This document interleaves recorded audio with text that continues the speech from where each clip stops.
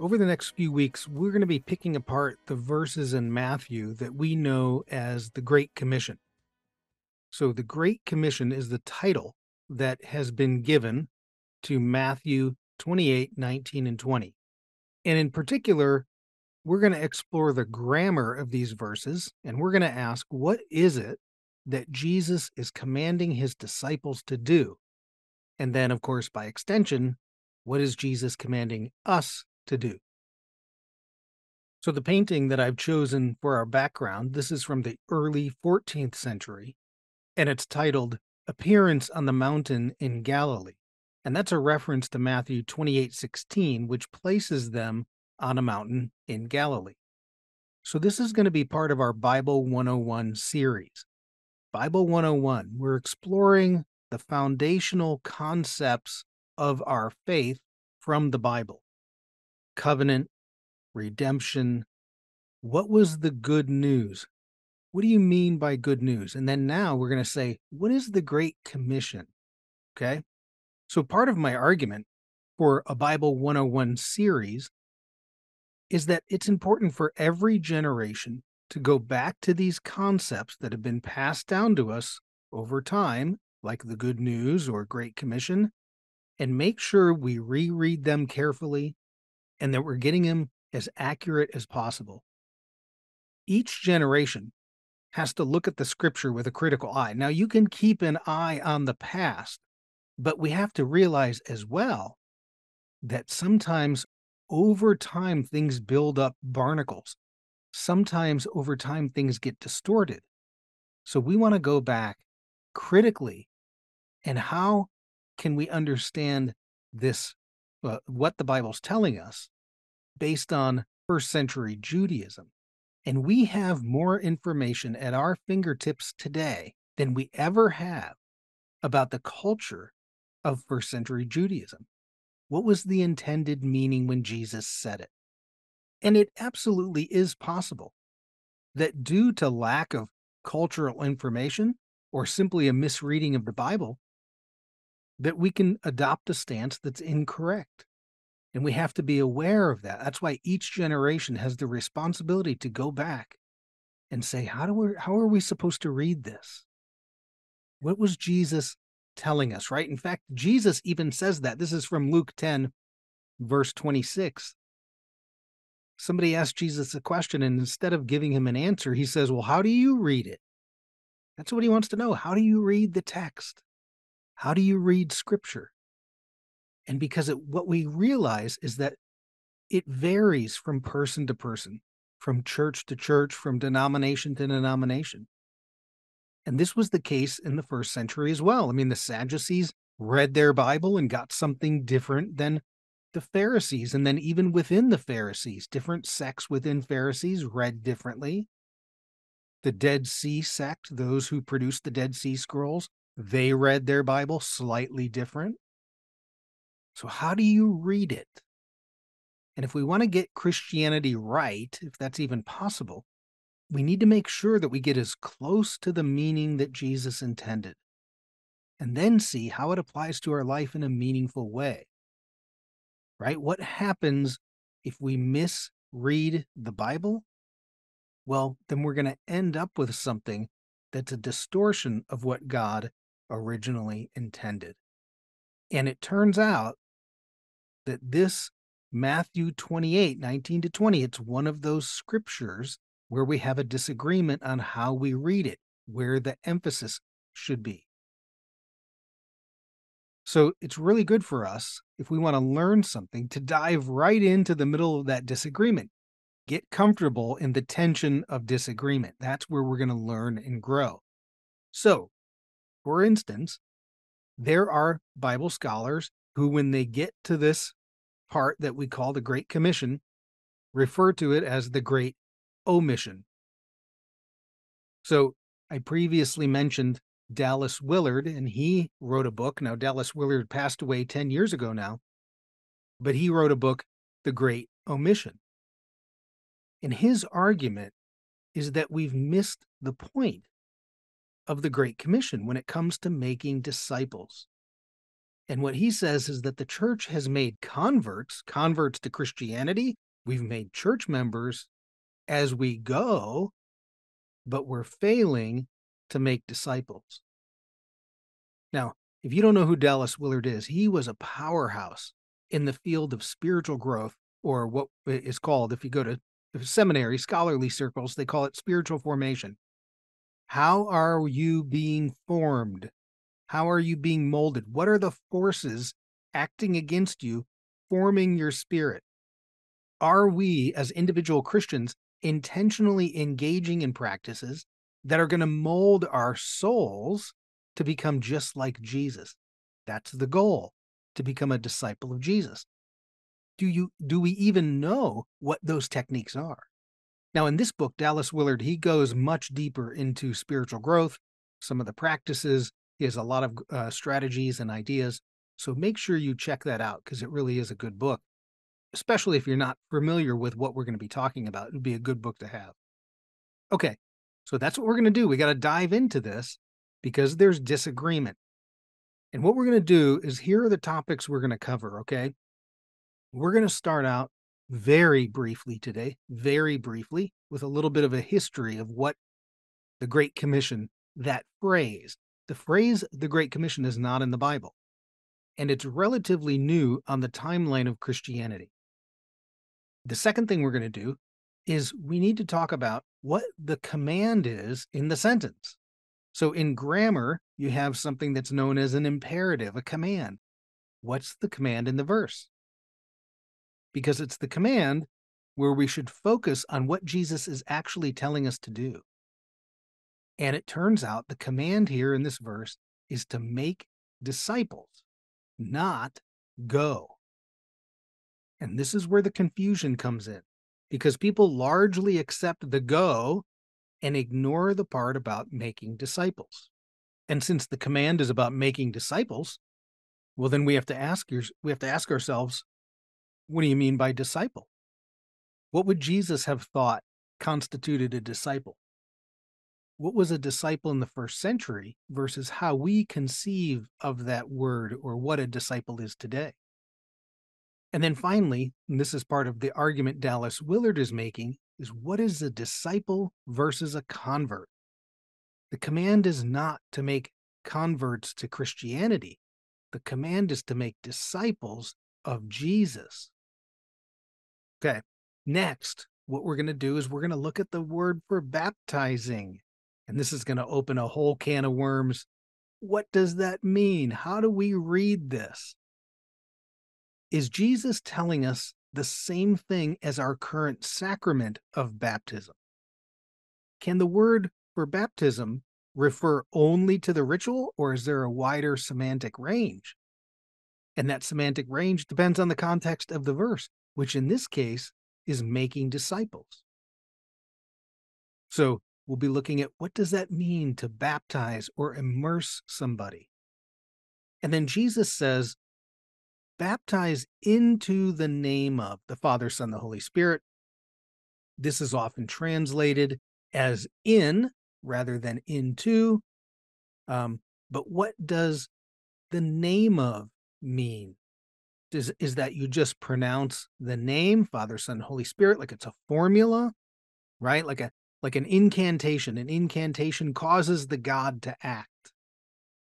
And then you'd have to ask, well, if it's in the context, if into the name of is in the context of making a disciple, then how does that support disciple making? There's so many questions to this. Now, the next thing we'd say is, well, what's the whole point of this? Well, the whole point is to teach to obey. And teaching there, it's a present participle. We'll talk about that in a minute. It happens during the action of the main verb, to make disciples. So the process of disciple making involves ongoing teaching, and the teaching is intended to cause you to end up to obey. It has to do with action, right? This is not in any way, go teach them your doctrines. Go teach them the doctrines the church adopted. That's not what it's saying. Teach them to obey. And if we leave that out, if we just go, but we're not putting in the effort to create a disciple that naturally obeys, then we've missed the point. Okay, and then finally, what I'm going to do is I'm going to talk about where some of the confusion comes from. Some of the responsibility is found in Mark. Now, it's Mark 16, 9-20. And there's agreement among scholars that Mark, starting at verse 9-20, was added later. This is an addition to the text, not written by Mark. So, for instance, if we look at the NIV, this is Mark 16, 9-20 in the NIV. You pull this up on the screen, and the NIV puts this little note in here. The earliest manuscripts and some other ancient sources do not have verses 9-20. Now, the earlier the manuscript, the closer you are to the original. And the tendency for scribes is that they'll add things, but they won't take away. So what scholars find as we're looking at manuscripts, copies of the Bible, that if there's something added, well, that was probably done later, and this was added. And now, what seems to be going on here is that Mark, he has a very abrupt ending to his gospel. And it seems that at some point they weren't satisfied with that abrupt ending, where Matthew and Luke have a more extended ending.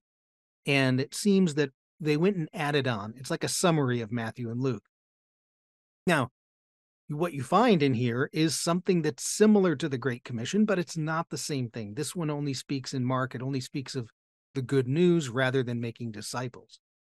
So this could cause a lot of the confusion as we read Mark and we find something different. But we want to stick to Matthew. We want to stick to the Great Commission that's found in Matthew. So we're going to start with a brief history, because for most people today, particularly in the West, you've heard the phrase the Great Commission. It becomes, you've heard it so often that it becomes like Christianese or Biblish. People just use it, and we're not really stopping to say, now, where did that come from? One, what do we mean by it? Two, now, it's a very recent term.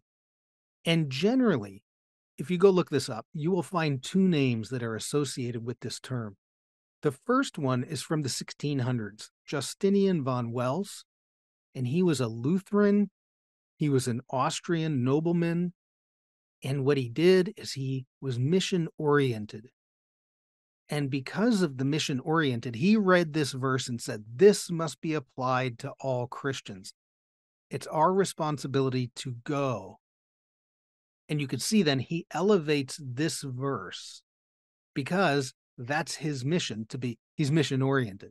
And then later, and this is where most of us today know this from, is the term became popularized by a gentleman named Hudson Taylor. And you can see here, this is not too long ago. He lived 1832 to 1905. And he was mission-oriented as well. So he read this verse as an elevated command. It's the Great Commission. What are we commissioned to do? We're commissioned to go. And in his case, he went to China.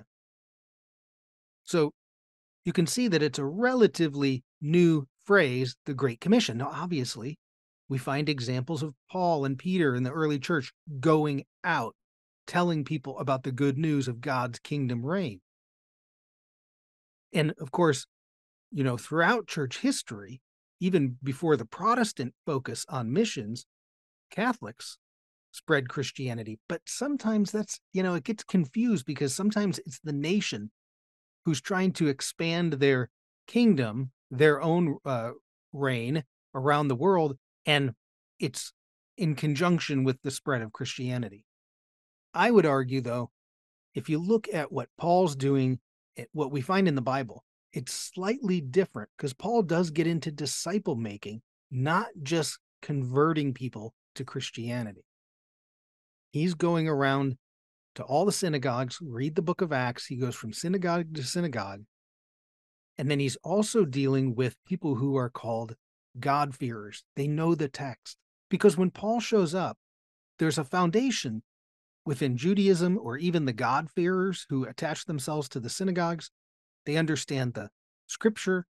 They understand the idea of Messiah. They understand the idea of discipleship. There's context for Paul to talk about. And then as Christianity moves away from that, then we lose the discipleship effort, but we amplify the going and converting part. Okay, now, what we're going to do, we're going to dissect Matthew 28:19-20. One of the things you have to do first is you have to translate it into English. And then once we have a translation, you have to do some interpretation to get a proper sentence. Then we can understand the meaning of what's being conveyed. So what do we understand the meaning that Jesus is intending to communicate? And meaning is always based on culture and context. And in this case, first century Jewish culture.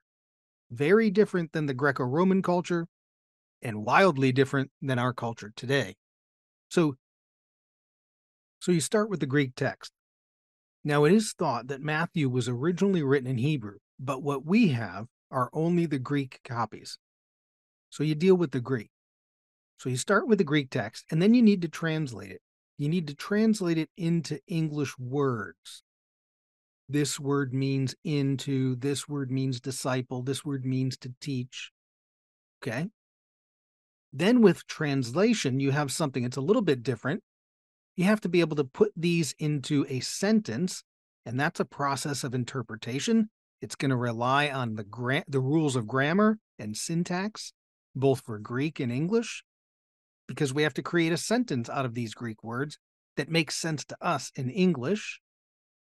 Okay? And then once you have that interpretation, then we can say, what does this mean?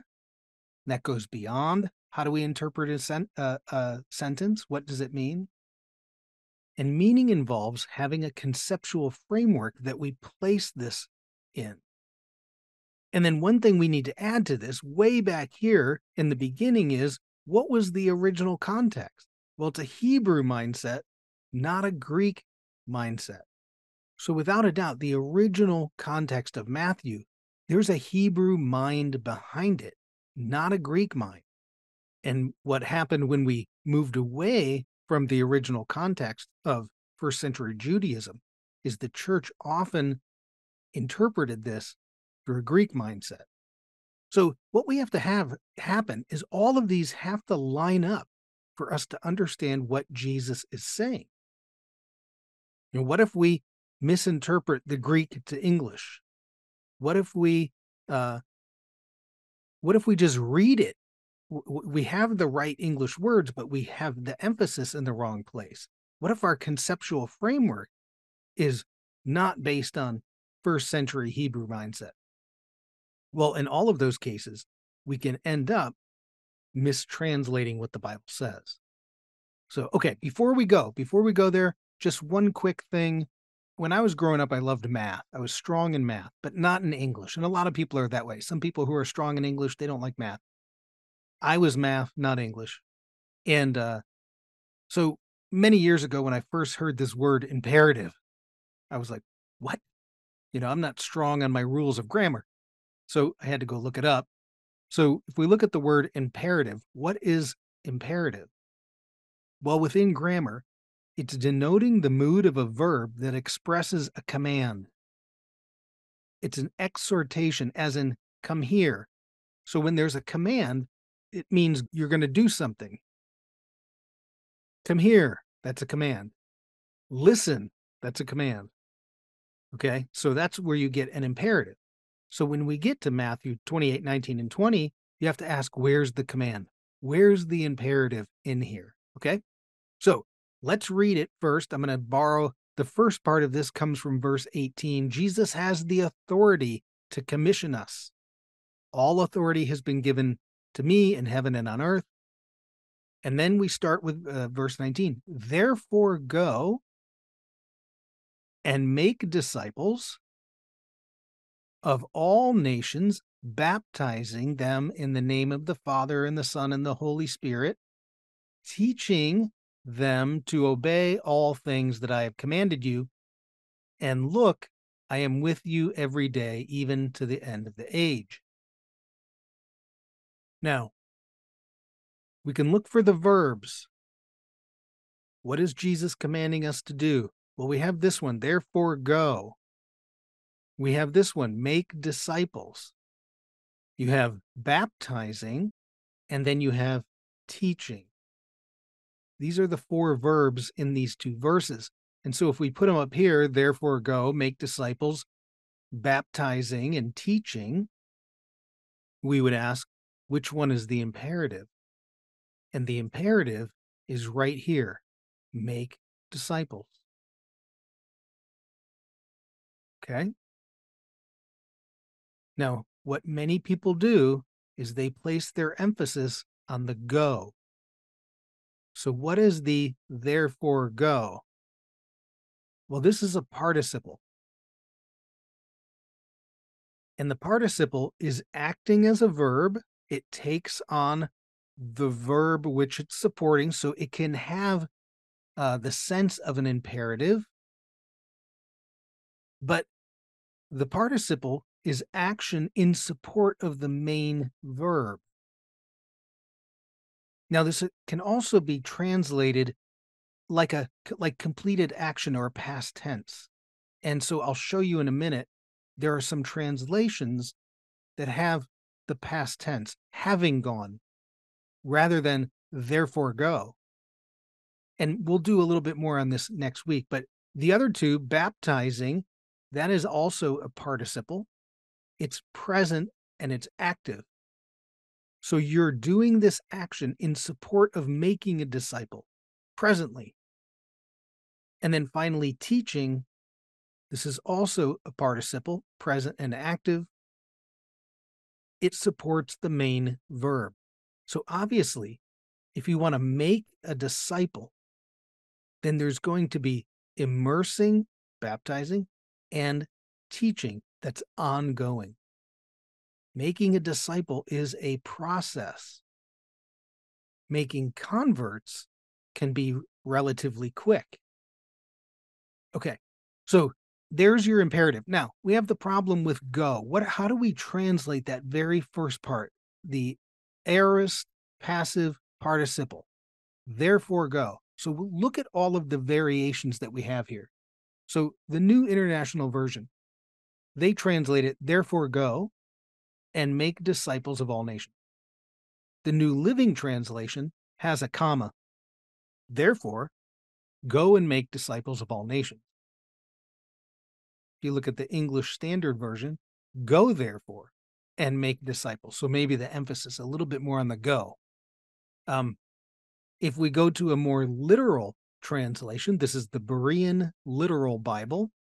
Therefore, having gone. Now notice what they did. They put that in past tense, having gone. Here's one that's a little bit different. God's Word Translation.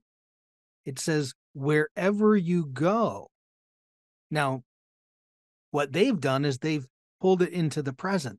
Wherever you go. So you'll often hear, if a pastor is preaching on this, they might say, look, it's not really go as a command, because that's not the imperative. As you go about. I've heard it as you go about. Now, I don't think that's correct either, but the point is, it's during the process of going that you're going to make a disciple. Okay? International Version, therefore, as you go. So now you have a little bit of continuous action. And then if we go back to a more literal translation, Young's literal translation, having gone. Okay? Now you can see all the variations. How are you going to translate this into English first that does it in a way that communicates what you think the sentence is telling you to do? And you have to use the rules of grammar and syntax. And that's how we discover our meaning. And then one question is, how does it fit into your conceptual framework? If your conceptual framework is that the command to go is the most important thing, then you may translate it with the emphasis towards the go. Now, I'm going to deal with this more next week. The translation of go, I'm not against that, as long as you recognize that the main verb is to make disciples. and that the idea of going is in support of that.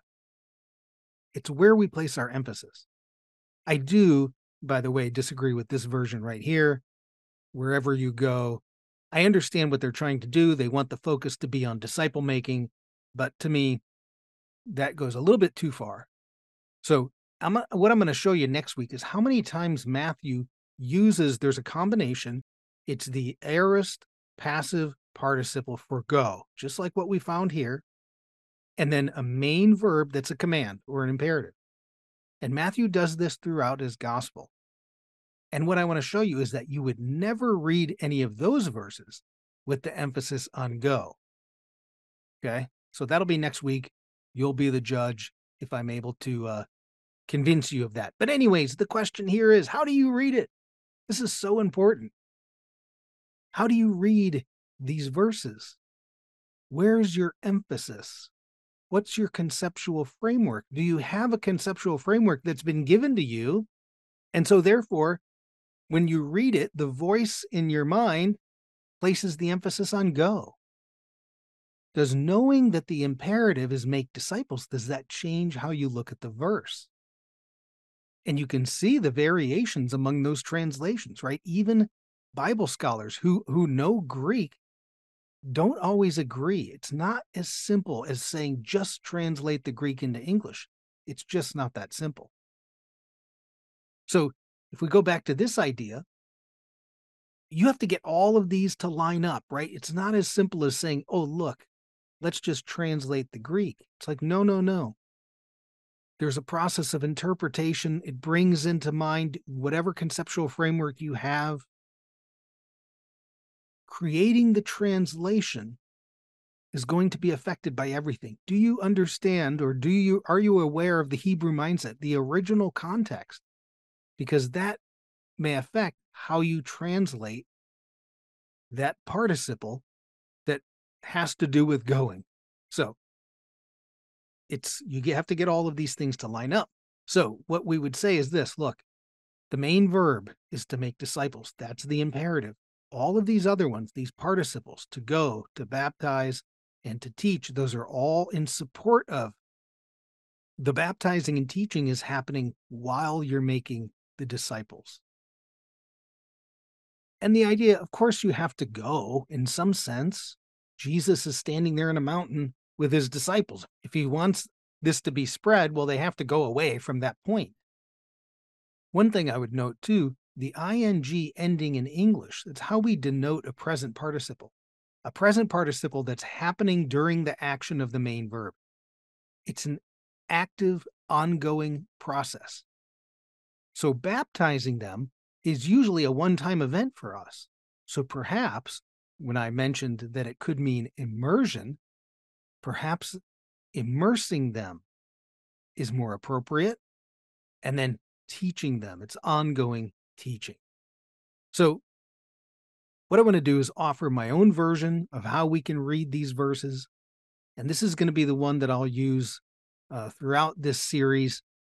And all I'm trying to do really is help you to reframe or adjust your conceptual framework based on the original context.